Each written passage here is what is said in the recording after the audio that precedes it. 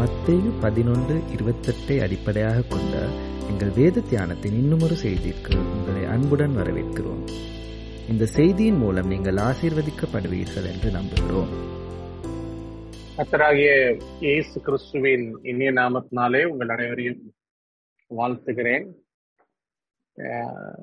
இந்த அருமையான நேரத்துல இயேசு கிறிஸ்துவின் நாமத்தினாலே நாம் ஒன்று கூடுவதற்கு தேவன் பாராட்டின பெரிய கிருபைகளுக்காக உமக்கு தேவனுக்கு நான் நன்றி செலுத்துகிறேன். இப்பொழுது நாம் கண்களை மூடி ஜெபித்து இந்த செய்திக்குள்ளாக நாம் கடந்து செல்லலாம். கண்களை மூடி ஜெபிக்கலாம். அன்பு மகா இரக்கமுள்ள பிதாவே, குமாரனாகிய இயேசு கிறிஸ்துவின் நாமத்தினாலே இந்த அருமையான மாலை வேளையிலே நல்ல நாமத்தினாலே நாங்கள் கூடி வரும்படி நீர் பாராட்டின நல்ல கிருபைகளுக்காக உமக்கு நன்றி செலுத்துகிறோம் ஐயா. வார்த்தையை அனுப்பி குணமாக்குகிற தேவனுடைய வல்லமை எங்களுக்குள்ளாய் கடந்து வரவும், உங்களுடைய அக்கினியின் வல்லமை எங்களுக்குள்ளாய் காணப்படுகிற எல்லா வேதனையான காரியங்களை அழிக்கப்படவும் கர்த்தாவே எங்களுக்குள்ளாய் உங்களுடைய அக்கினியின் வல்லமை கர்த்தாவை பற்றி எறியும்படியுமாய் எங்களை உடைய கரத்தில் ஒப்புக் கொடுக்கிறேன். நீ நினைத்திருவீராக, நீர் அதிசயங்களை செய்வீரும். நாம மகிமைப்படும் இயேசு கிறிஸ்துவின் நாமத்தில் பிதாவே. சோ நம்ம தொடர்ச்சியாக எபேசியர் 2வது அதிகாரத்தை மையமாக வைத்து தேவனுடைய வார்த்தைகளை நாம் தியானித்துக் கொண்டிருக்கிறோம். சோ இந்த எபேசியர் 2:8 வசனத்தின் அடிப்படையில இன்னும் சில காரியங்களை நாம் தியானித்து இந்த வசனத்தினுடைய முடிவுரைக்குள்ளாக நாம் கடந்து வரப்போகிறோம். கிருபையினாலே விசுவாசத்தை கொண்டு ரட்சிக்கப்பட்டீர்கள் என்கிற தலைப்பின் கீழாக ஏன் நமக்கு விசுவாசம் வேண்டும், ஏன் நமக்கு ரட்சிப்பு வேண்டும், ரட்சிப்பினுடைய அவசியம் என்ன, இயேசு கிறிஸ்துவை ஏற்றுக்கொள்ளுதல் என்று சொன்னால் என்ன, இயேசு கிறிஸ்துவனுடைய பிள்ளைகளாக மாறுதல் என்று சொன்னால் என்ன, கிருபை என்று சொன்னால் என்ன, கிருபையினுடைய அவசியம் என்ன, கிருபை எப்பொழுது இழந்து போகும், விசுவாசம் அப்படின்னு சொல்லி அநேக காரியங்களை நாம் தியானித்த பின்பு ரட்சிப்பை குறித்து அநேக காரியங்களை நம்ம தியானிச்சோம். அது தேவனுக்கு சொந்தமானது, அவருக்கு பயப்படுகிறவர்களுக்கு கொடுக்கிறார், வசனம் எப்படி ரட்சிக்கப்படுவதற்கு உதவி செய்கிறது, கீழ்ப்படிதல் என்று சொன்னால் என்ன, அது எப்படி உதவி செய்யும், லாங் சஃபரிங் நீடிய பொறுமை என்பதை குறித்து பேசணும். நாம் ரட்சிக்கப்படுவதற்கு அழைக்கப்பட்டு இருக்கிறோம் என்று சொல்லி கடந்த வாரத்திலே நான் தியானித்தோம். சோ இந்த வாரத்திலே அந்த வார்த்தைகளை நாம் தியானிப்பதற்கு நான் எடுத்துக்கொண்ட வேத பகுதி 2 கொரிந்தியர் 7வது அதிகாரம். 2 கொரிந்தியர் 7வது அதிகாரம்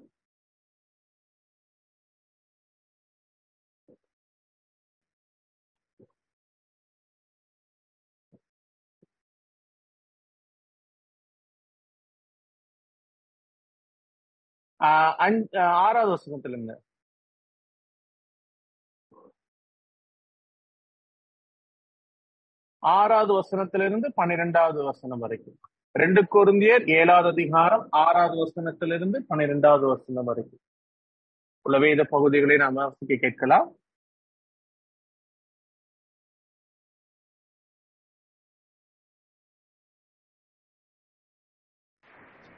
ஆகிலும்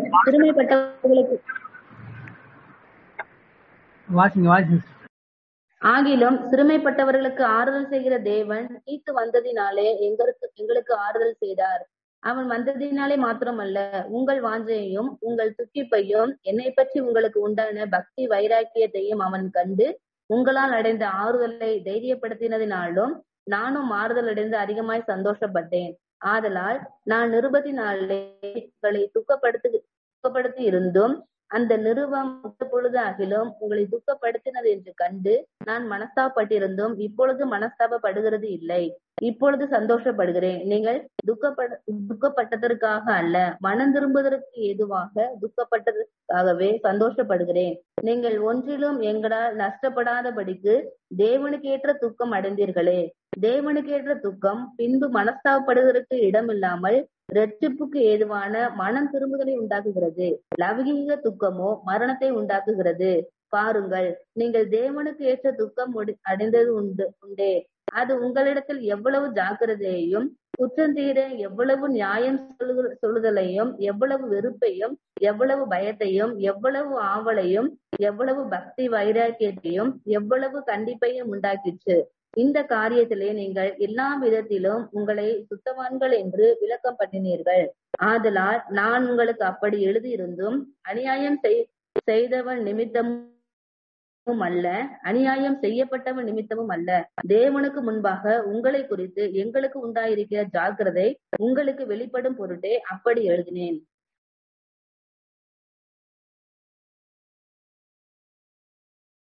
தேங்க்யூ சிஸ்டர். இந்த பகுதியில ரொம்ப முக்கியமான ஒரு கருத்து என்ன என்று சொன்னால், இந்த ரட்சிப்பு அப்படின்றது எங்க ஆரம்பிக்குது அப்படின்றத குறித்து இங்க அப்போஸ்தலனாகிய பவுல் மிக அழகாக எழுதுகிறார். இது ஒரு கொஞ்சம் கான்ட்ரடிக்ஷன், எதிர்மறையான ஒரு வார்த்தையை நாம 9வது வசனத்துல வாசிக்கிறோம். என்ன வார்த்தை அப்படின்னா, உங்களுடைய துக்கத்திற்காக நான் சந்தோஷப்படுகிறேன்.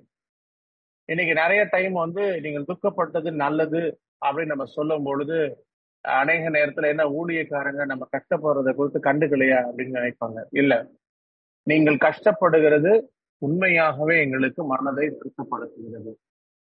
அதுல எந்த விதமான சந்தேகமும் இல்லை. நீங்கள் வருத்தப்படும் பொழுது உங்களோடு கூட கர்த்தருடைய ஆவியானவர் வருத்தப்படுகிறார். நீங்கள் வருத்தப்படும் பொழுது அது எந்த விதத்திலும் நன்மைக்கு ஏதுவான ஒரு காரியங்கள் அல்ல. ஆனா அந்த வருத்தம் என்ன சொல்லுகிறது அப்படின்றத முதல்ல நீங்க அறிந்து கொள்ள வேண்டும். ஏன்னா நிறைய டைம்ல நான் அழும் பொழுது, நான் தனியா இருக்கும் பொழுது என் தேவன் எங்க இருக்கிறார்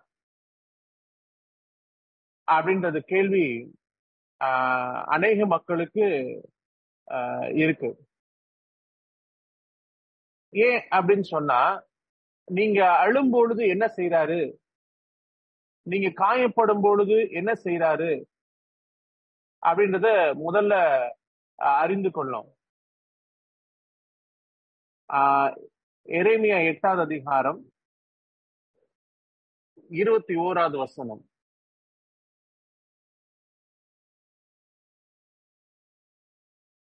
கடைசி 3 வசனங்கள்.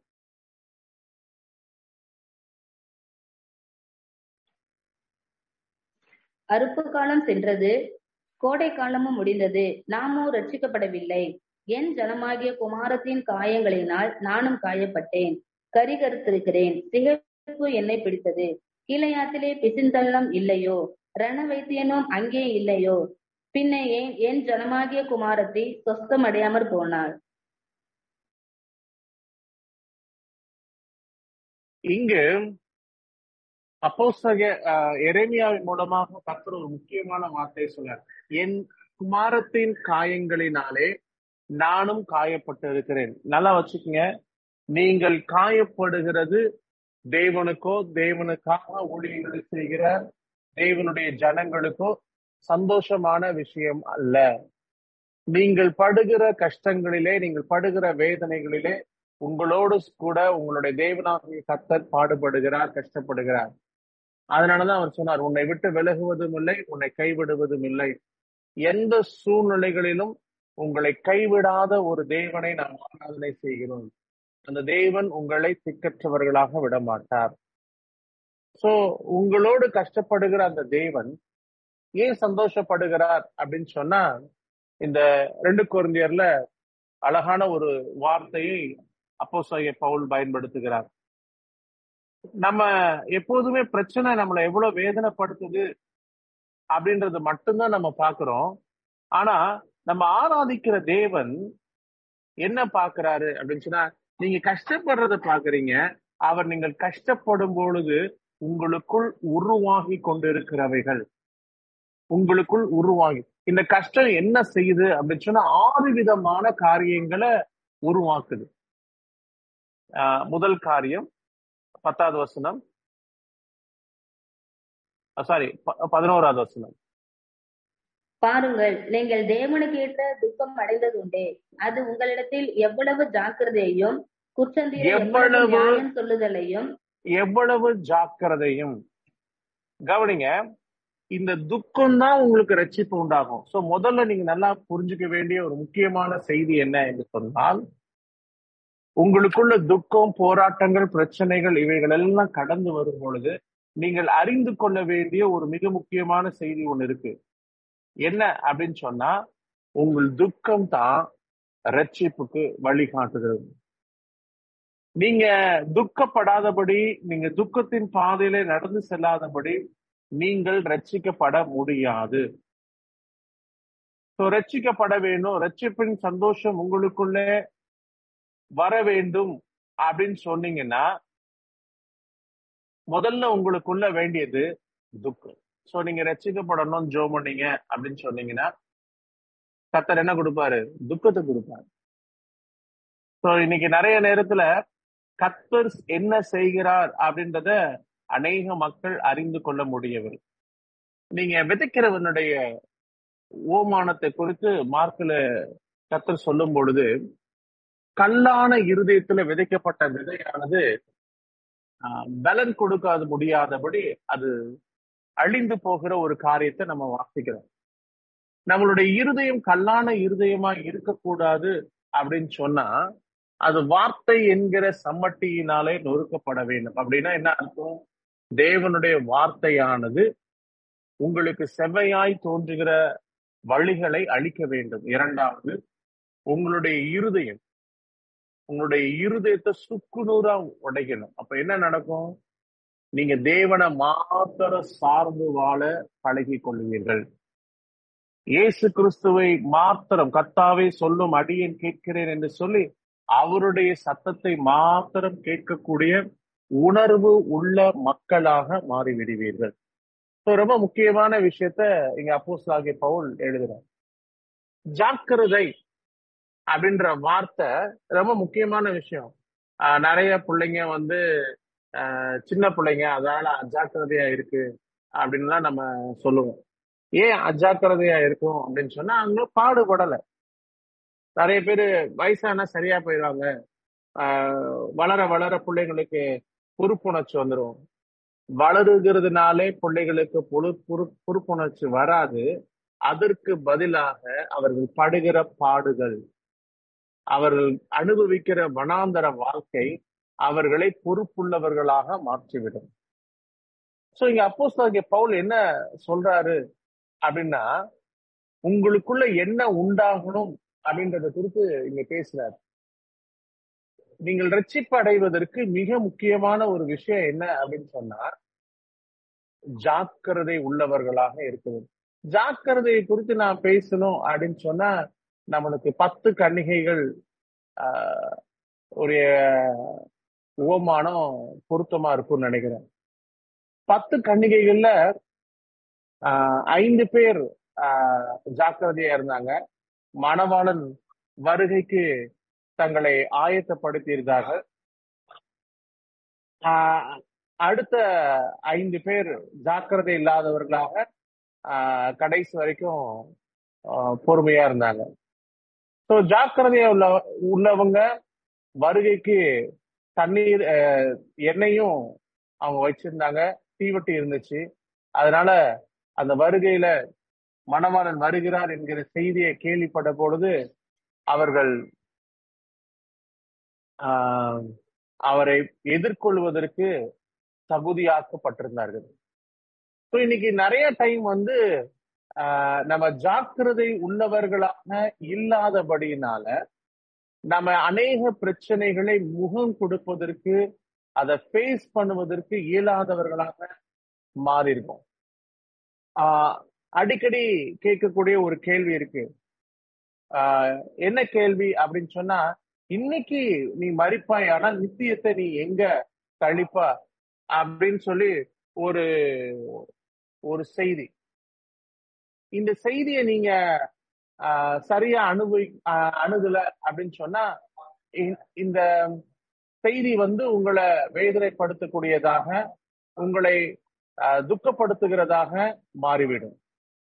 ஜாக்கிரதை அப்படின்னு சொல்றது உங்களுடைய ரட்சிப்பை ஜாக்கிரதை உள்ளவர்களா பாதுகாத்துக் கொள்ளும் அப்படின்னு சொல்லி அநேக காரியங்களிலே ஜாக்கிரதை உள்ளவர்களாக இருக்க வேண்டும் என்று சொல்லி சத்திய வசனமானது நமக்கு அறிவுறுத்துகிறது. இப்போ நம்ம கேட்க வேண்டிய முதல் விஷயம் என்னன்னா, நம்ம ஜாக்கிரதையை எப்படி இழந்து போகிறோம்? நாம் ஜாக்கிரதையா இருப்பதற்கு தடையா இருக்கிற காரியங்கள் என்ன? அந்த அந்த எந்த விதத்துல கவன குறைவுல நம்ம இருக்கோம் அப்படின்றதுதான் முக்கியமான விஷயம்.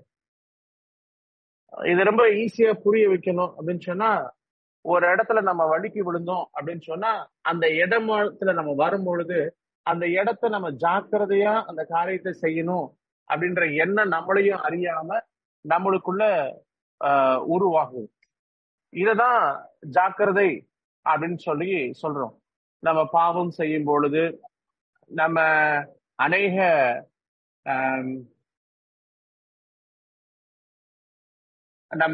காரியங்களை தேவனுக்கு பிரியமில்லாத காரியங்களை செய்யும் பொழுது அநேக பிரச்சனைகளை நம்ம முகம் கொடுக்கிறோம்.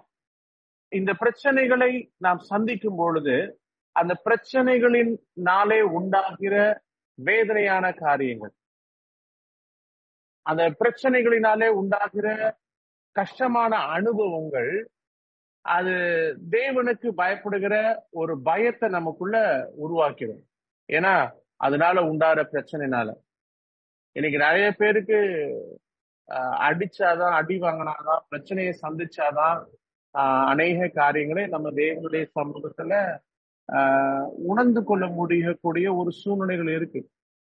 நீங்க இது குறித்து ஓசியா 2வது அதிகாரத்தை வாசிங்கன்னா, வனாந்திரத்துல கூட்டிட்டு போய் தன்னுடைய ஜனங்களுக்கு கர்த்தர் ஒரு கற்றுக் கொடுக்கிற மிக முக்கியமான ஒரு காரியம் என்னன்னா, அவரை மாத்திரம் சார்ந்து வாழக்கூடிய ஒரு மிக முக்கியமான காரியங்களை அவர் கற்றுக் கொடுக்கிறார்.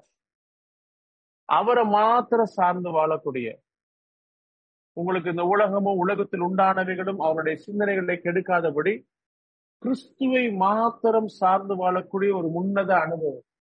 இந்த அனுபவம் உருவாகல, இந்த அனுபவம் ரொம்ப முக்கியமாக உங்களுக்கு படல அப்படின்னு சொன்னா, உங்களை விட்டு அந்த ரட்சணியத்தின் சந்தோஷம் இழந்து போவதை நீங்கள் அறிந்து உணர்ந்து கொள்ள முடியாது. இன்னைக்கு நிறைய பேருக்கு இந்த ரட்சிப்பினுடைய மகிமை நன்மைகள் அறியாதிருக்கிறபடினால அநேக நேரத்துல அந்த ரட்சிப்பை உதாசீனப்படுத்துறாங்க. இவ்வளவு பெரிதான ரட்சிப்பை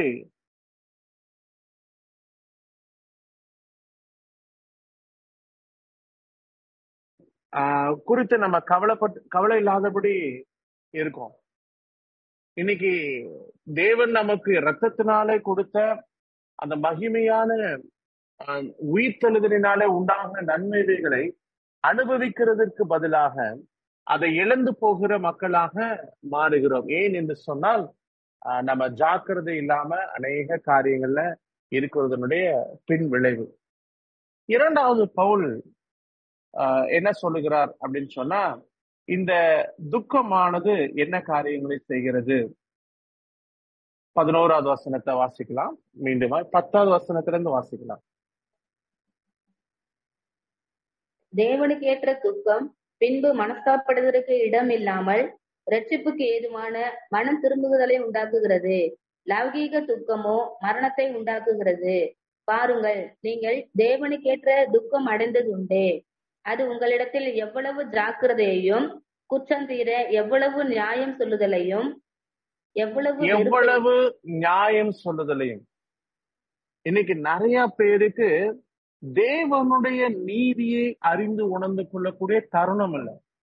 No, there are so many people, they don't have the opportunity to understand, to focus the righteousness of God. இன்னைக்கு தேவனுடைய தீர்ப்பு எப்படி இருக்கும் என்பதை அறிந்து உணர்ந்து கொள்ள முடியாத ஒரு பெருக்கூட்ட ஜனம் உருவாயிருக்கு. அதாவது ஒரு நல்ல உவமானம் அப்படின்னு சொன்னா, தோட்டக்காரன் தான் வேலைக்காரனை அனுப்புறாரு. ஆனா தோட்ட எஜமான வேலைக்காரரை அனுப்பும் போது அவர் என்ன காரியங்களை சொல்றாருன்றதை புரிஞ்சுக்கல. தன்னுடைய ஒரே பிள்ளையை அனுப்புறாரு, அடித்து அவமானப்படுத்தி கொண்டு போறாங்க. கடைசியில அவர் நியாய தீர்ப்பு கொடுக்கிறார். இன்னைக்கு தேவன் அன்பானவர் எப்படியும் மன்னிச்சிருவாரு அப்படின்னு சொல்லி அநேக நேரத்திலே அந்த ரட்சிப்பை விட்டு வழி விலகுறதுனாலே உண்டாகிற தண்டனையை யோசித்து பார்க்கறதுக்கு நிறைய பேருக்கு டைம் இல்லை. என் வாழ்க்கையில நான் மறக்க முடியாத ஒரு ஆசீர்வாதமான தருணம் என்று சொன்னால் என்ன என்று சொன்னால், ஒரு நாள் என்னுடைய முடிவு எப்படி இருக்கும் அப்படின்னு சொல்லி அறிந்து கொள்வதற்கு தேவன் எனக்கு கிருபை பாராட்டினார். நான் ஊழியங்களை செய்திருக்கிறேன். கர்த்தர் இவ்வளவு மக்களை கொண்டாடி அற்புதங்கள் அடையாளங்கள் செய்திருக்கிறாரு, நன்மையான காரியங்கள் செய்திருக்கிறார்.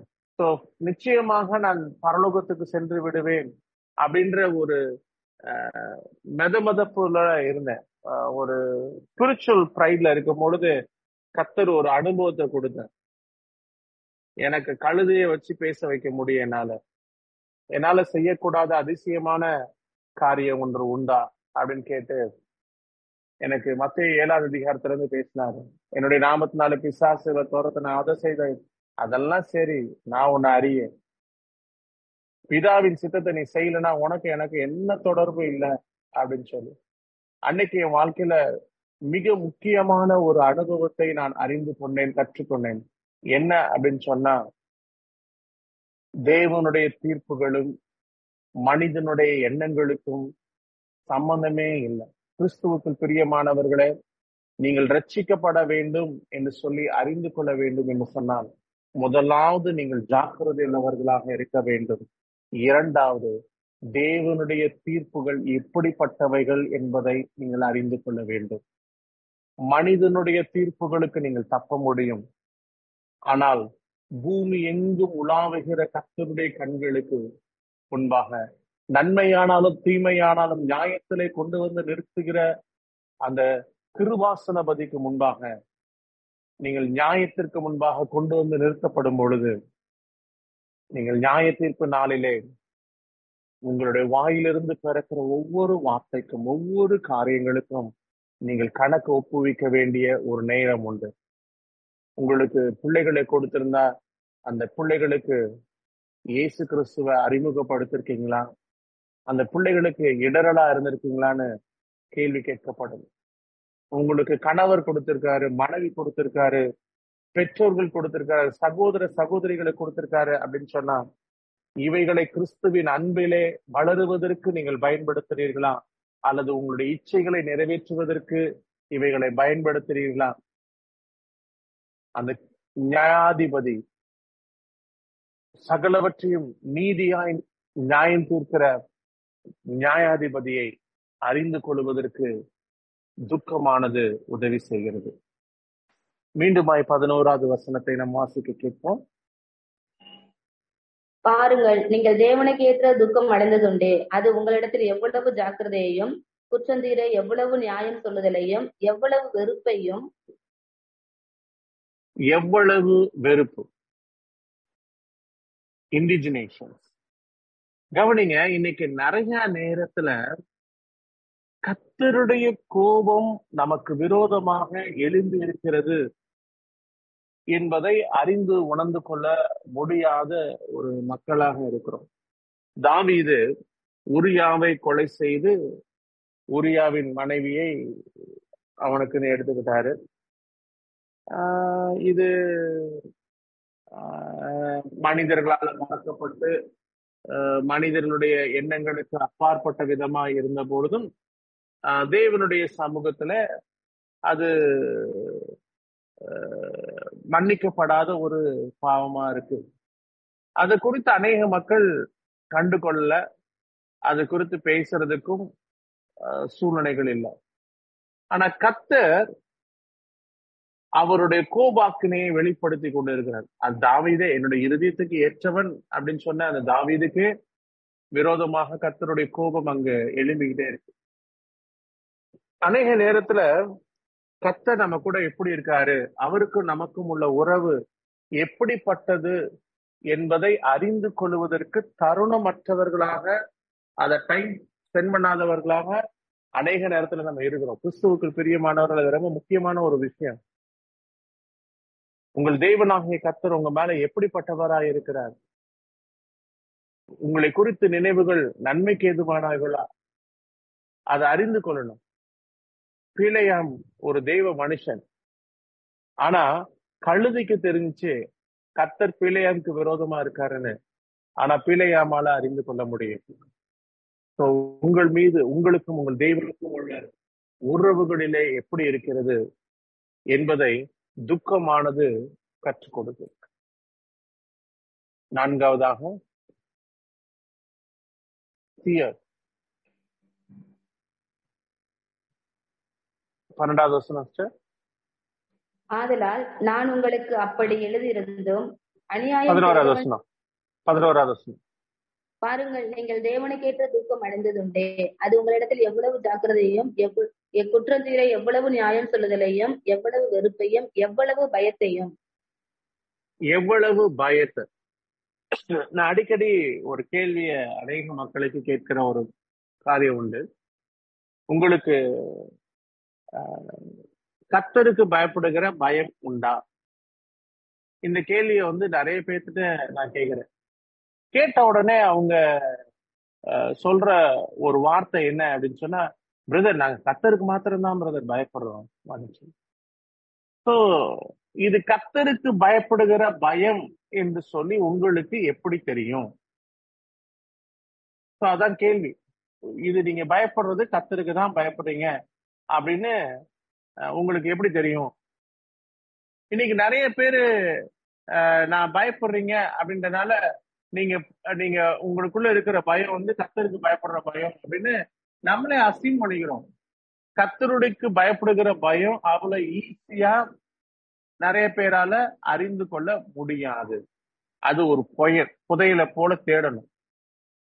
நீதிமொழிகள் 2வது அதிகாரத்தை நீங்க எடுத்து வாசிச்சீங்கன்னா, ஒரு மனிதன் கர்த்தருக்கு பயப்படுகிற பயத்தை அறிந்து கொள்வது எவ்வளவு பெரிதான ஒரு ஆசீர்வாதம் அப்படின்றத நீங்க அந்த பகுதியில நீங்க அறிந்து கொள்ள முடியும்.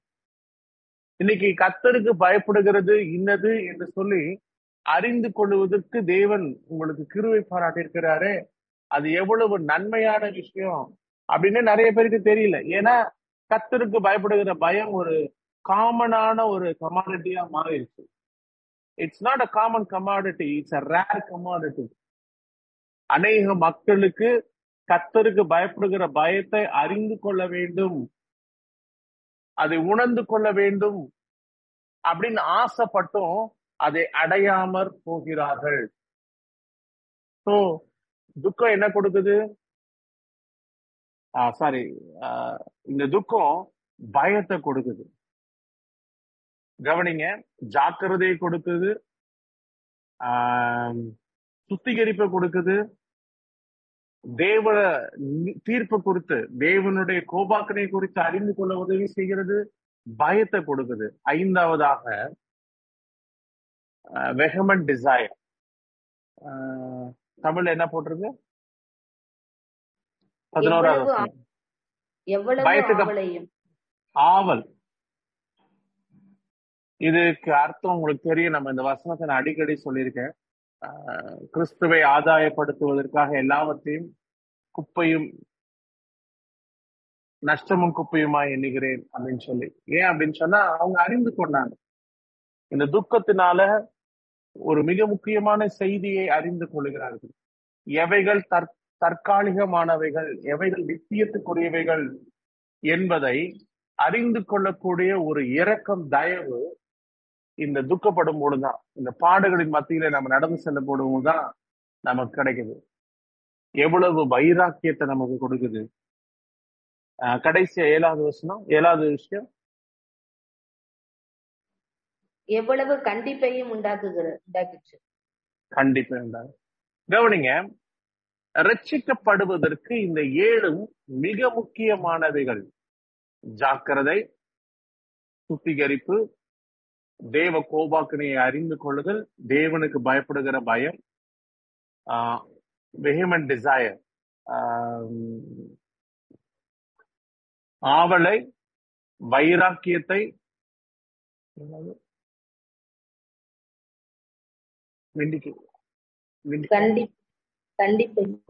கண்டிப்பை கண்டிக்கப்படும். அன்றியும் அவைகளால் உங்கள் அடியே எச்சரிக்கப்படுகிறேன். அவைகளை கை கொள்கிறதுனாலே மிகுந்த பலன் உண்டு. ஒருவேளை நான் ரட்சிக்கப்படணும் அப்படின்ற ஆசை, நான் ரட்சணித்தின் சந்தோஷத்திலே நிலைத்திருக்க வேண்டும் என்கிற ஆசை உங்களுக்குள் உருவாகி இருக்கும் என்று சொன்னால், இந்த பிரச்சனைகளும் போராட்டங்களும் இவைகளை உங்களுக்குள் உருவாக்கும் பொழுது தேவனுடைய சமூகத்துல இந்த 7 காரியங்களும் உங்களுக்குள் உருவாக்குகிறதுனால நீங்க நன்றி செலுத்துங்க.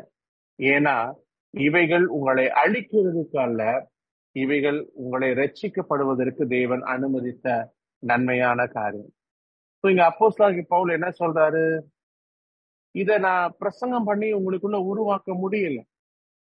ஆனா கர்த்தர் இந்த துக்கத்தை கொடுக்கும் பொழுது தானாவே இது உங்களுக்குள்ள உருவாகுது. அதுக்காக நான் சந்தோஷப்படுகிறேன் அப்படின்னு சொல்றாரு. ஏன் அப்படின்னு சொன்னா, இவைகள் உங்களை நிச்சயமாக ரட்சிப்புக்கு ஏதுவான பாதைகளிலே நடத்திவிடும் என்று சொல்லி.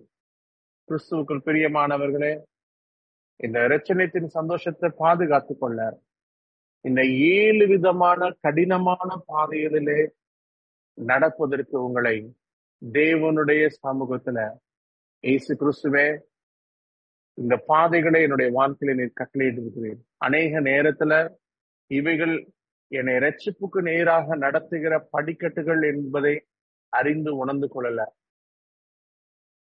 இவைகளுக்காக உமக்கு நன்றி செலுத்துகிறேன். எனக்குள்ள உண்டான துக்கம் லௌகீக ஒரு துக்கம் அல்ல, நான் ரட்சிக்கப்படுவதற்கு ஏதுவான ஒரு துக்கத்தை எனக்குள்ள கொடுத்திருக்கிறேன். அந்த நன்மையான காரியங்களுக்காக உமக்கு நன்றி செலுத்துகிறேன் இயேசு கிறிஸ்துவே என்று சொல்லி ஒரு சில நொடிகள் தேவனுடைய சமூகத்துல இந்த ரட்சிப்புக்கு ஏதுவான துக்கம் உங்களுக்குள் ஏற்படுத்தின ஒவ்வொரு காரியங்களுக்காக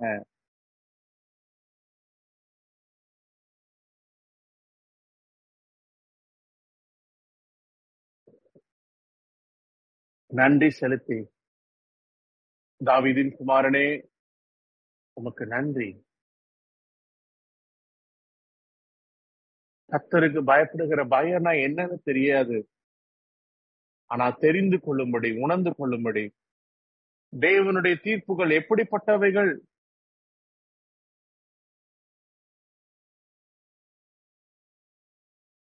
என்பதை நான் அறிந்து உணர்ந்து கொள்ளும்படி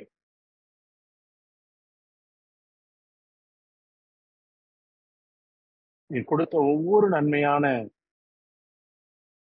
ஈவுகளுக்காக உமக்கு நன்றி செலுத்துகிறேன் ஐயா.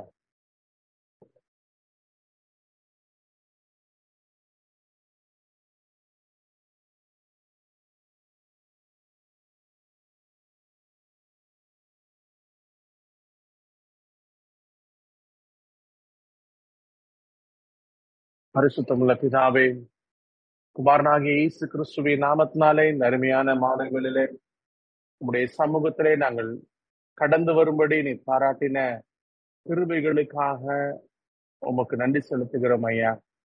அநேக நேரத்திலே எங்களுடைய பிரச்சனைகள், எங்களுடைய போராட்டங்கள், எங்களுக்குள் செய்கிறவைகளை கர்த்தாவே நாங்கள் கண்டு நாங்கள் வருத்தப்பட்டு கொண்டு இருக்கிறோம் ஐயா.